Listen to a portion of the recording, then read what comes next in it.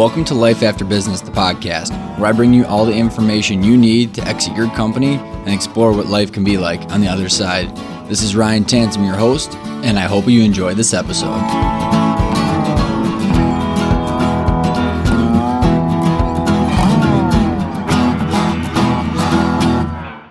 How's everybody doing today? Welcome back to the Life After Business podcast. This is Ryan Tansom, your host. Today's episode is probably my favorite one so far. I've got to interview Bo Burlingham, who you've probably heard me talk about in some of my earlier episodes if you've been following along. Absolutely honored to have him on the show. He is an author of Finish Big, which is one of my favorite books and pretty much started the entire journey that I'm on right now. Street Smarts, which is probably the best overall business book I've ever read.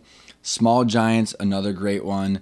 And then he has two other ones with Jack Stack. One is The Great Game of Business, and the other one is Stake in the Outcome. This interview with Bo, we touch on a lot of different stuff. It's a little bit longer than the other ones, but I absolutely loved it. We really get into some really meaty topics about 2/3 of the way, so hang tight in there. And I hope you love this interview as much as I do. This episode of Life After Business is sponsored by The Value Advantage. The Value Advantage is a platform delivered via peer groups and or one-on-one to help you build a valuable company that can thrive without you, while putting an exit plan in place so you have the options to sell when you want, to who you want, for how much you want. You're able to manage the business by the numbers, work in the business as much or as little as you want, and you fully understand how the business impacts your personal financials. If you want to know more, check out the show notes or the website. Without further ado, here's my interview with Bo.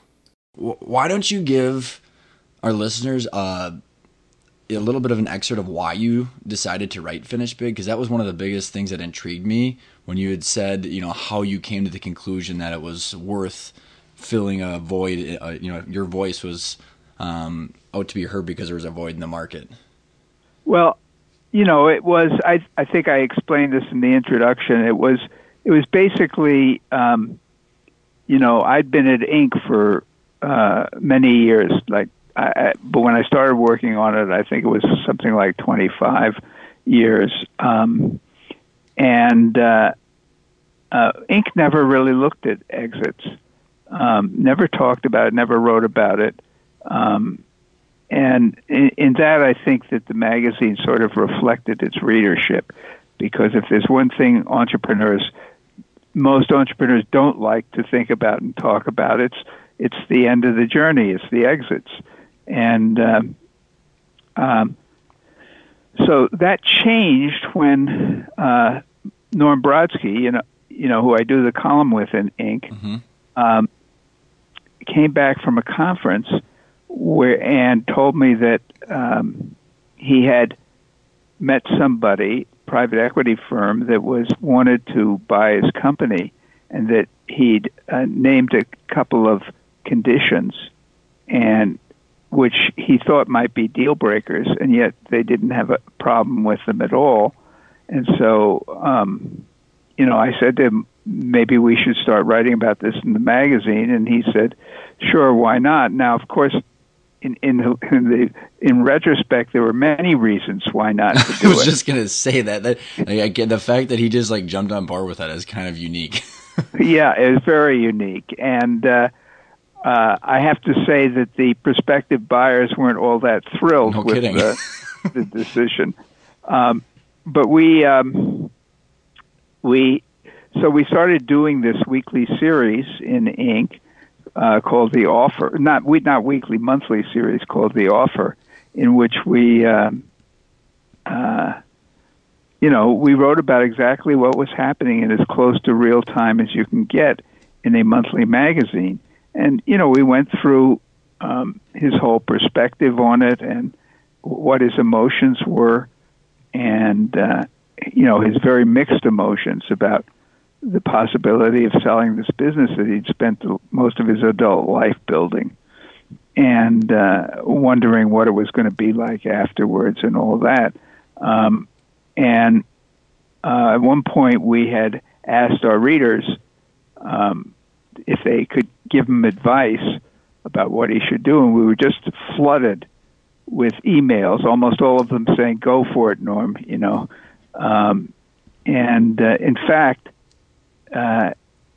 he did finally decide, yes, okay, he was going to go through with the deal, and that was a big deal for the magazine. And in fact, the editor of the magazine decided it was such a big deal that she would put Norm on the cover with a cover line saying "Norm decides to sell," so that was the issue that was coming out, and then we still had to do one. Given the production cycle of magazines, you have to do things sort of in advance. So in any event, right after that came out, a couple of weeks later, I called him up and said, "Okay, well, what are we going to do for the next column?" And he told me, "Well, actually, I decided not to sell." I said, "Norm, we just put out on the front cover of a national magazine that you've decided to sell." He said, "Well," he said, and he was, I think, as shocked as anybody. I was certainly shocked, but he was shocked that he'd actually made this decision. And I asked him what happened, and he said, well, there'd been some key information that he hadn't been get privy to until the very end, namely who was the key decision maker among the buyers. And it turned out to be the person who he trusted least. And there had been all kinds of commitments that had been made as to how his employees would be treated, various other things as well. And he realized that he could no longer trust them to fulfill their, to live up to their promises. And so, given that situation, given that he didn't trust them anymore, he didn't want to go forward with the deal. So, which is amazing, by the way.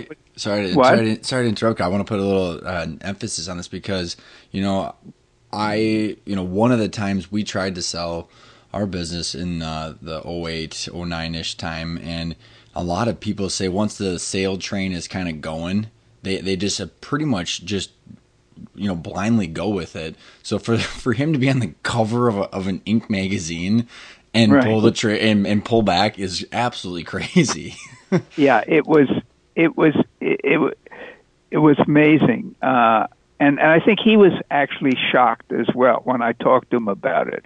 It was like I said I can't believe you did this, and he would say to me, well, I can't believe I did it either. But that's crazy courage because, that just proves to everybody out there that you're not on the cover in Inc. magazine. You still can say no. Right. So anyway, we wound up not, from that point on, he did, wind up selling a majority stake in his business, and there was a whole process that happened after that, but we didn't write about it in the magazine because I think by that point he realized that there was a downside to writing it in the magazine. So we didn't write about it actually until after it had happened. But basically the response that we'd gotten from readers while we were doing it made me realize that there was this sort of hunger out there and curiosity among people about, well, what is this experience like? And I did some research online to look and see what was out there. And the fact is that there's little, if anything, out there that's actually about the experience of going through the exit.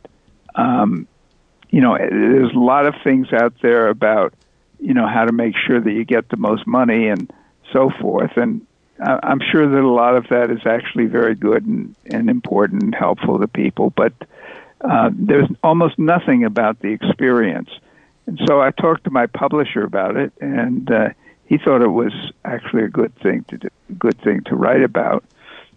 So we developed an understanding about that I was going to go forward with it, and And so there I am, and one of the first things I realized is that other than what I knew about Norm's experience, I really didn't know anything about this. You know, it wasn't something that I'd been aware of before I'd written. Norm and I had done this series of columns. What was the thing that, was there a specific story or experience or interaction you had with someone that kind of realized how much you didn't know about it? No, I figured that out pretty quickly on my own. And I realized, well, look, the first thing I have to do is I have to educate myself. And I began, asking people for stories, if they could introduce me to people who had stories. I had a friend who ran a Vistage chapter here in the Bay Area, and I asked him if he would mind sort of putting out the word to Vistage chairs around the country. He said he was very happy to do that, and I began hearing from companies and from Vistage chairs about companies that I ought to look into because they had good stories. And so, I followed up. I did somewhere between 100 and 150 interviews. What's your favorite? What was your favorite one? That's hard to say. They were, every single one of them was unique. Every single story was unique, and there were happy ones and there were not happy ones, and I'd have a hard time citing a favorite one. There was one that I did, which is actually the opening chapter of the book, and that one I actually did in person. I did a little bit online with Ray, but in any event, I decided that I really wanted to go see him and, see in person what was going on. And was he the one with the security system? His company, had the security system, the cameras. Yes, yeah. When I went to see him, he'd sold the company, and he was on his boat, and he took me on which was sort of his reward that he'd given himself. Nice. For having done this. It's a beautiful boat, by the way. I bet. and he was actually sort of sheepish when he sort of showed me around the boat, like he was a little embarrassed at how nice it was. In any event, I went to see him, and the thing that really struck me in his story was that it had actually turned out so well for him. Here he'd originally gotten an offer, and he'd gone to actually his Vistage chair, and the Vistage chair had said, well, you can probably get a much better offer if you take some time and make some changes in your business. And he decided to take that advice, and he did make some significant changes in his business and how he ran his business, because up to then he was sort of the typical entrepreneur, the benevolent dictator. and he really sort of had to change things to get more people involved and, to really try and implement some best practices. And it was hard. It was hard because part of that involved letting people voice everything that they sort of felt, in every way that they felt he was falling short. And he had to sort of sit there and listen to it and try to understand it and, figure out what to do about it.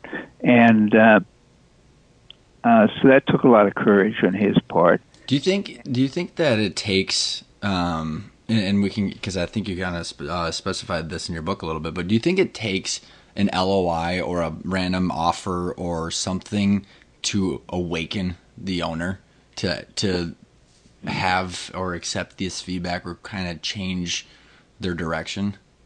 For some people, yes.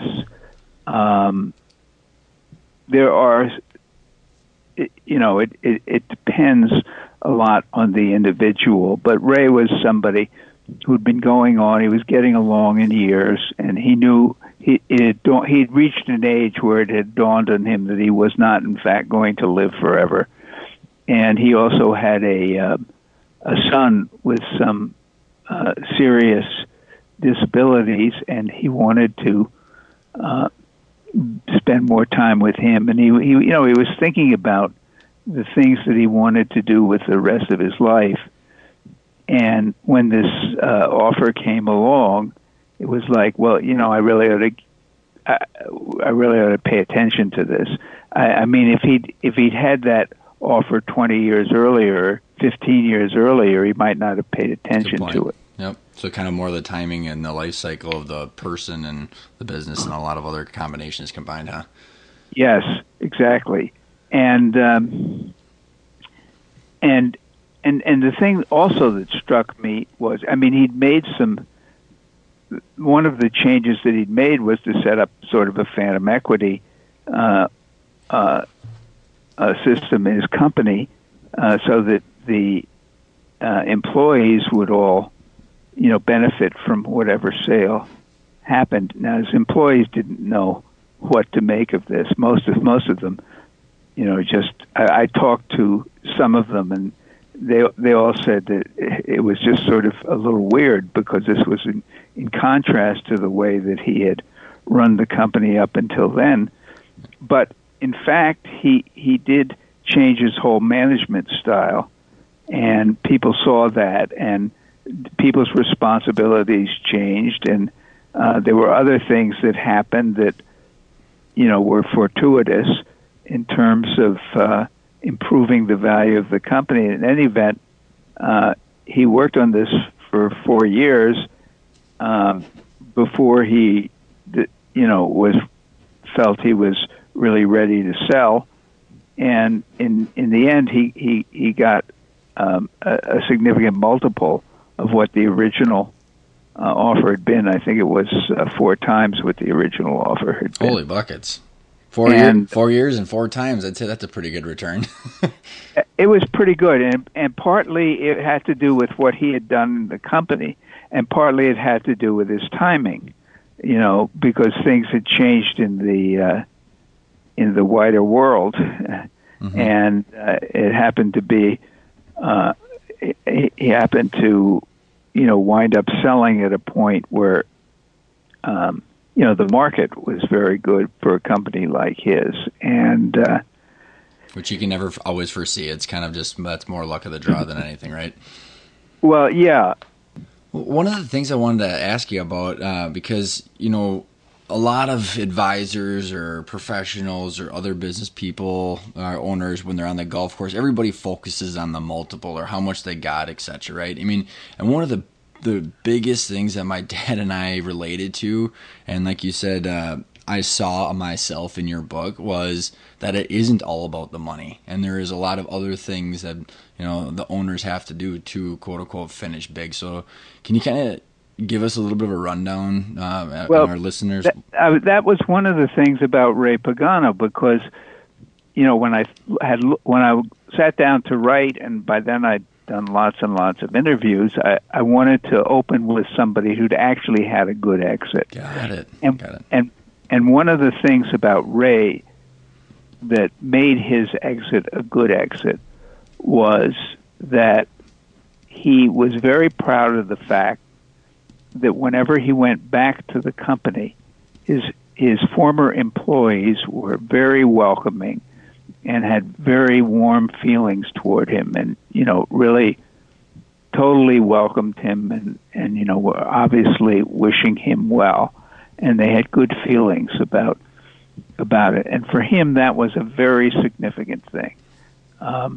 It doesn't always happen that way, and but it was very important for him in that it gave him, and what I don't even think he appreciated how important it was, because it gave him peace of mind about what had happened to the other people who had been on the journey with him.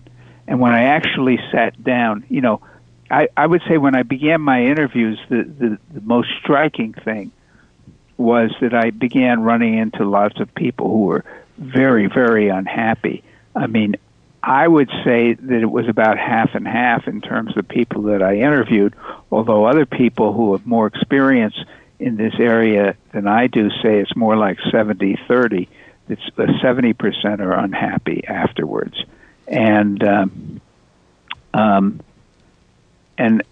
you know, when I found that, I said, well, that's obviously the book I need to write. What's the difference between the ones who wind up happy and the ones who wind up unhappy? And so that's what I was. And one of the things I had to do once I decided that was the book I needed to write, I had to ask myself, well, what do I mean by a happy exit? Mm-hmm. And I came up with, you know, 4. When I looked at the people who'd had the people I'd interviewed, I realized that there were at least 4 characteristics of a good exit, and for some people there was a 5th one as well. The first one was that they felt that the process had gone, you know, they'd been through a fair process and they'd gotten a reasonable reward for the work that they'd put into building the business. The second factor was that they could look back on what they had done and feel a pride in knowing that they had actually built something of value, that had contributed something positive to the world, and that they could feel pride about what they had done. Their feelings were not colored by, you know, other things. And then the third characteristic was that, and it was very important, was that they were at peace with what had happened to the other people who'd been on the voyage with them. And since nobody builds a company, at least a sellable company, on their own, and I could see that a lot of people were very, very troubled afterwards by what had happened to their former employees or partners, mm-hmm. or their customers. And then the fourth characteristic was that they'd found something afterwards that they could really become engaged in, and you know, that something that they could do afterwards that was, you know, gave them a life after the business, as opposed to sort of drifting around, not sure what to do or who they were anymore, which happened with some people. So that was the fourth and a very important one. The fifth was, which wasn't true of everybody, but it was true of some people, was that they could look back at their companies were going on without them and doing well, which sort of gave them a sense of a legacy that they'd actually built something that could last after them. Those, and I found that those 4 or 5 qualities were defined for almost everybody what a good exit was. If you were missing just one of them, you could have a very bad exit. You know, if you felt that, you know, the process hadn't been fair and you wound up getting screwed, well, you'd be upset about that. If you were so conflicted about what was happening that you couldn't look back with pride on what you'd done before, that could ruin everything for you. If your employees were getting screwed afterwards, that would be something that would make you very unhappy. And if you weren't able to figure out what to do afterwards, that was a very common one, and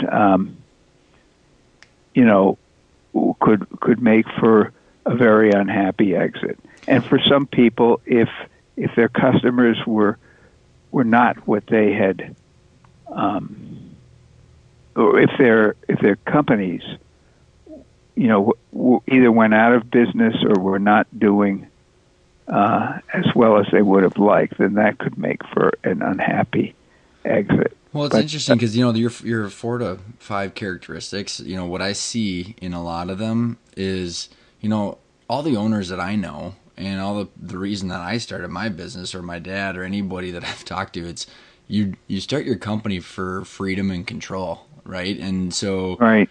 There's such an incentive, or like a crazy sense of making sure that you're always trying to predict or envision the future, and then trying to control whatever chaos that you've got in front of you. And all of those characteristics are showing that they either didn't envision something that they saw coming, or it wasn't on their terms because they weren't able to essentially quarterback it. And there's so many variables when you're doing the exit that it's hard to.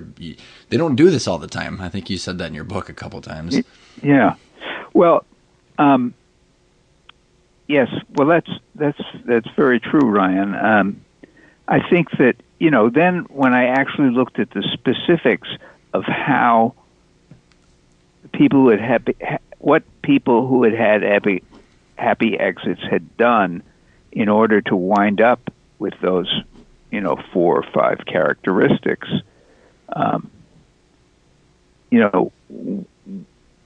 one of them for sure was that, and in fact, in many ways the most important one, was that they'd given themselves enough time to go through the entire process. A lot of people, went into it and were actually totally unprepared for what lay ahead of them, and because they hadn't given themselves enough time, and they hadn't actually gone through the whole process. I mean, that's a whole other issue, because it really forced me, even though I'd been at Inc. and written about lots and lots of entrepreneurs and met lots of entrepreneurs, it was sort of a revelation to me that the whole way that I had thought about the process that you go through when you start or you buy a company, and that I had sort of the wrong idea about it, and the whole way that I looked at an exit, I had the wrong idea about that too, and I had to really revise those. And once I can talk about how I revised them. I mean, one of the things I realized was that when we talk about building companies, that's exactly the way we put it. That right.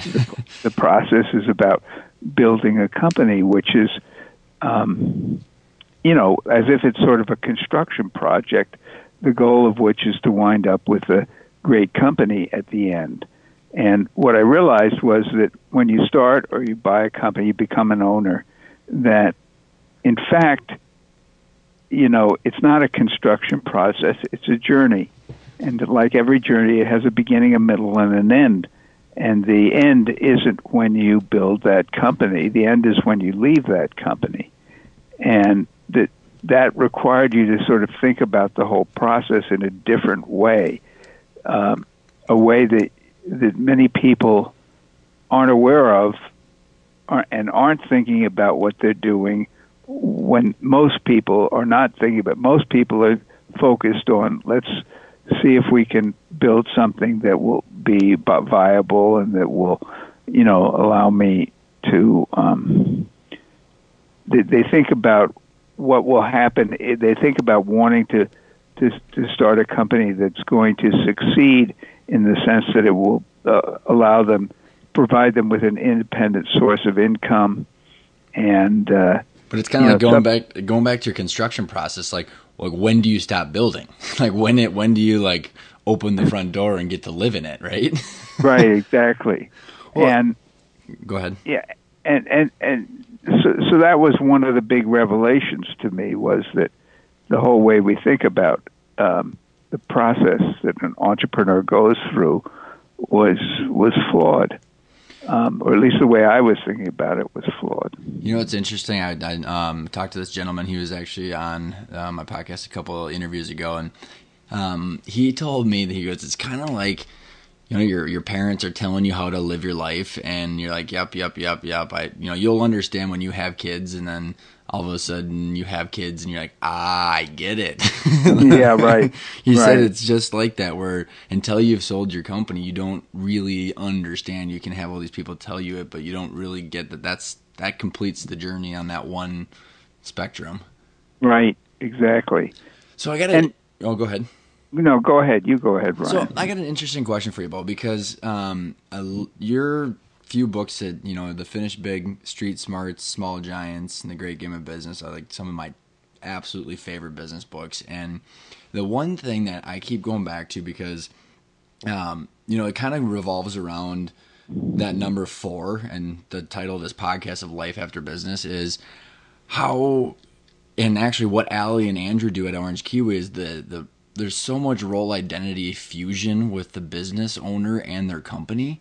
Right. And you had mentioned it a lot in Small Giants, where, you know, you're talking about these companies that are just beautifully healthy, and their cultures and their communities, and what it takes to be a small giant. And you constantly go back to I'm wondering, can you be a small giant and finish big? And I'm hoping you can say yes, and I believe that you will. But the reason I want to ask that question, Bo, is because I see entrepreneurs as artists, right? Where you got, like, I'm building a business right now, and my dad did, and the people that I hire reflect me. How I get my customers reflects me. Everything is essentially me, you know, throughout the business. And so how can you step away and then start to look at your business like an investment vehicle, which you had mentioned that John Warlow does a fantastic job at that? And how can you have both? You know, how can you go in and love and have the passion for your company like you want to, and have a small giant and then finish big? Is that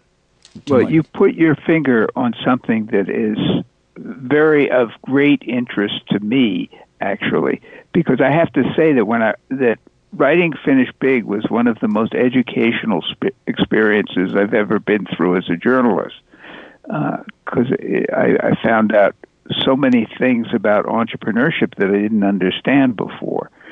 And, you know, basically, the people who build Small Giants face the same challenge that everybody else does. I mean, every entrepreneur exits their business.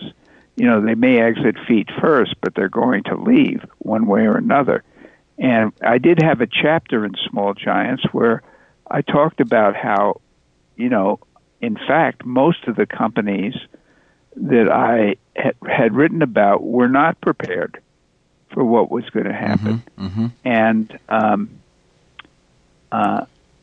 you know, by writing after I'd written Finish Big, you know, I went back and thought about all those, because I actually, new edition of Small Giants just came out with 2 new chapters. Yeah, I recently reread it, and it's interesting because you went back and visited some of them, huh? Yeah, right. And things had happened. You know, it was a very the 10 years was a very eventful 10 years. We went through the Great Recession, among other things, and obviously that affected everybody.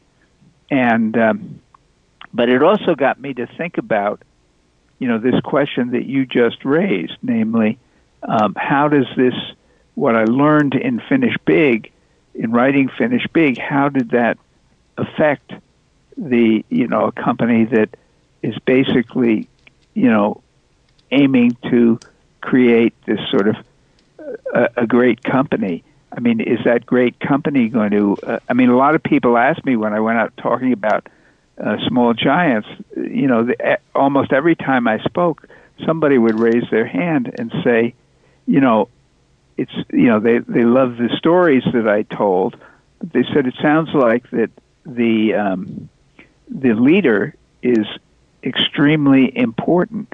Right. Right. Are these companies capable of remaining great after that leader isn't around anymore? And it was a really good question that people were asking me.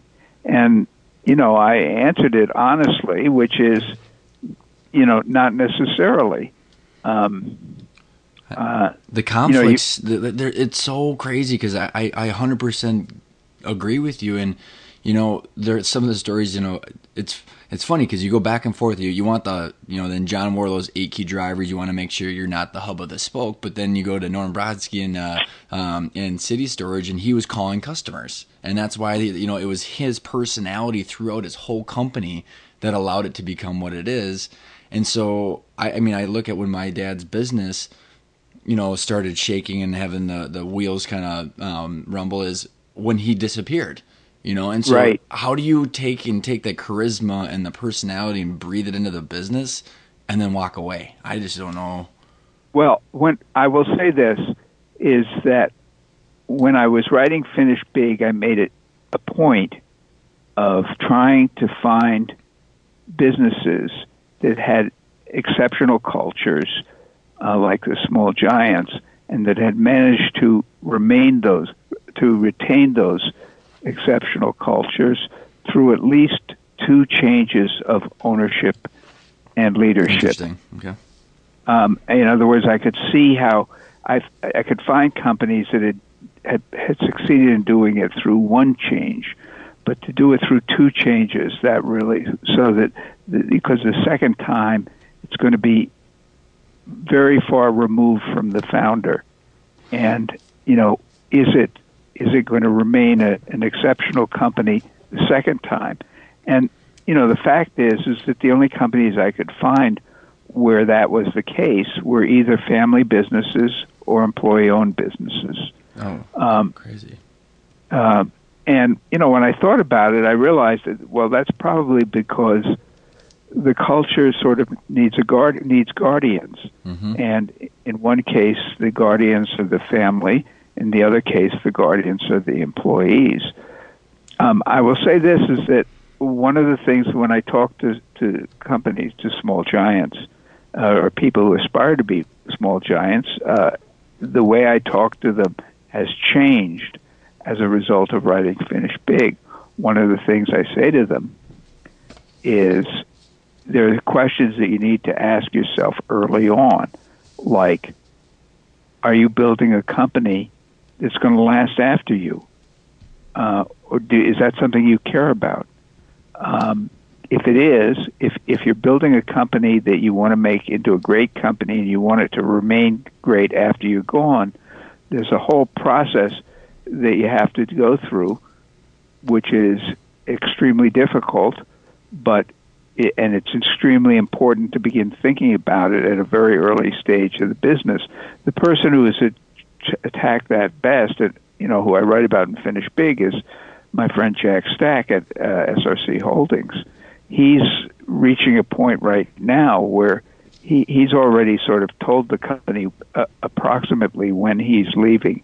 It's not just him; it's the other people in the company, and there are many key people in the company who are his age, and they will all be moving on around the same time. And so to prepare for that, there are all kinds of things he has had to do, and he's basically taken him. I mean, I've known him for 30 years, and it's taken him. He's been working on it for 30 years to try to get to that point, and I think he's got a good shot at it actually right now.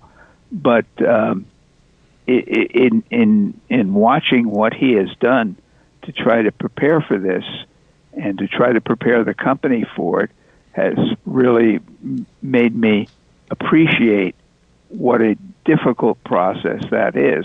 I say to people, the most challenging thing in business is not, I always thought it was to build a great company. But I've now realized that the most challenging thing in business is to build a great company that remains great after you're gone. That's about sums it up, doesn't it? Yeah. So what do you think is the most challenging? Is it? I mean, the emotional piece of it, right? Because there's so many financially driven entrepreneurs out there, right? And once they know where to focus on the financial piece or their customer concentration, all that is very tactical, right? Is there anything, whether it's Jack or Norm or some of these guys that or gals that you've talked to, that what have they done on the emotional side to help their bridge that or make that journey easier? Well, Norm, he specifically did not, for him, he was not building something that he wanted to go on the same way as he'd run it after him. What his hope, he thought about it, and his hope was that the people who had worked at City Storage would have learned things and taken things that they could then take to other companies where they went afterwards, but that basically he didn't feel that he was building a company that was going to last indefinitely and be run the way, and have the same kind of culture and the same way of doing business that he'd had, that had been when he was running it. Jack is different in that basically his idea all along was to give the next generation the kind of opportunities that he'd had, and that meant a lot asking people what they wanted. There were choices along the way. Did they want to go public? That was a possibility. Did they want to sell parts of the business to a private equity firm? Those were possibilities along the way. And, he just made sure that he just kept sort of throwing it back at the employees and asking them, and, putting together groups that would actually ponder these questions about what did they want to do. And the answer that always came back to him over and over again was, well, we sort of like what we've got right now, and we'd like to keep it going. And so that message was very clear to him, and he said, okay, he was going to focus on trying to set up a system that was able to last beyond him. And one of the things that he said, because I had many discussions with him about this, I asked him, is it possible for a very people-oriented culture to last beyond the individuals who created it? And his answer was that he felt the answer was yes, if you had a hard culture as opposed to a soft culture. And what he meant by that was, when he meant a soft culture, he said a culture that is totally dependent on the goodwill and fatherly instincts of the person at the top. He doesn't feel that is capable of going on. If, on the other hand, you actually have a system, a way of running the company that that creates the culture, that's different. That does have the potential to go on, and that's where he's focused his attention. From the very beginning, which was building, as he puts it, a business of business people, people who who know how to run a business and who can make the difficult business decisions that have to be made. They aren't exclusively depending on him to make those decisions. In many cases, they're making those decisions themselves. Obviously, he's one of them, so he's helping to make those decisions. But, he's very focused on making sure that he's not the only one involved in that. There are other people. Like what Jack did, was way ahead of its time, because isn't he like pretty much the father of open book management? And what I loved about your guys' book was, and what he did was call on everybody else, like, hey guys, we're all kind of in a heap of trouble. Here's how you read financial statements. So whether it's the guy in the warehouse or your accounts receivable staff or the salesperson, everybody is looking at the same scorecard, because there's no reason. I think what the biggest, we were victim of it too, where, you feel like as the owner, you're the one that should hold all the burden and be alone and be looking at the scorecard by yourself, when everybody else they're technically your teammates. Right. Well, you might want to be interested in another book, the one that sort of gets overlooked. It's the second book that I wrote with Jack Stack, called A Stake in the Outcome. A stake in the outcome is more of the story of what happened.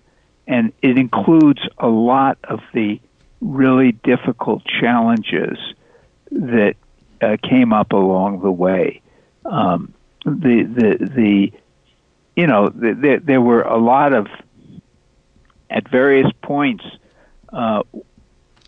crises that had to be overcome in order to do this, and in order to build the company that they have in fact built. And that story is told much more in A Stake in the Outcome than in The Great Game of Business. The Great Game of Business is really just laying out the system. The A Stake in the Outcome is as the subtitle puts it, building a culture of ownership, and it's the raw story. Yeah, right. Right, the hard parts. I could keep going on for hours, Bo. I love it. Okay. So, well, what do you want to do? Well, I was going to say, if there's one, because our listeners are made up of the people that you interviewed in all your books. If there's one takeaway or one thing we haven't chatted about just yet, what would you leave with? What would you leave them with? Well, the people I mainly write about, and the people I think who mainly are the readers of the things that I write, at least the ones who like what I write, are people who are building their own companies. They're entrepreneurs, and I would say that the most important thing to understand. I mean, there are a lot of things that I would sort of advise somebody to do. One of which is sort of the idea behind Small Giants, namely, what exactly is it that makes a company great? I think that, when you look at the companies in Small Giants, that's really the question that they put on the table. And different people will have different answers to that question, but it's a question that everybody should be asking. Mm-hmm. Namely, what are you looking for why are you doing what you're doing? What are you looking for out of business, out of work, out of life? And what does it mean to you if your goal is to build a great company? Well, what exactly does that mean to you? And in Small Giants, I suggest what the people I write about, how they answered that question. It wasn't always identical in every case, but there were some similarities. And I think that's a very important question for people to ask. But I think that if you were to really press me and to say what I think is the most important thing, and I would say it's very affected by what I learned in writing Finish Big, namely that you're on a journey and that journey is going to end, and that you need to think of it as a journey, not as a construction project. Construction project may be one of the things you do. It will be one of the things you do in the course of the journey, but it's important to understand that the journey it goes on beyond that, and you have to sort of think about not only you have to think about what happens in the journey, you also have to think about how the journey ends and what's going to happen after the journey. Are you going to have another journey? That's fine. Are you, in fact, building? Is your journey about building this great company that's going to last after you? That's fine too. Is it about, building a company and then selling it for as much money as possible? And I don't make any value judgments about that. I think that's a fine thing to do if that's what you really want to do. But the important thing is to be clear in your own mind. Well, as I say in both Finish Big and in Small Giants, to be clear in your own mind about who you are, what you want, and why. I think that I have found in the course of however long it's been that I've been writing about entrepreneurs and entrepreneurship and entrepreneurial companies, the most important quality is something that is probably an important quality for everybody, whether they have companies or not, whether they're entrepreneurs or not, namely to really understand who you are, what you want, and why. That's not always an easy thing to do.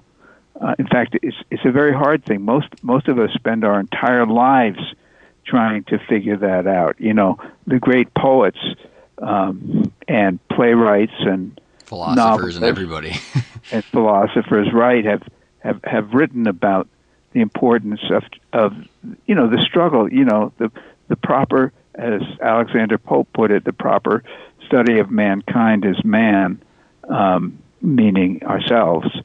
And then the man's search for meaning. You ever read that book? Yes, yeah, sure, of course. Another one that figures right into it. Well, the intrinsic reflection of who you are is a lot more difficult than just quarterly reports, isn't it?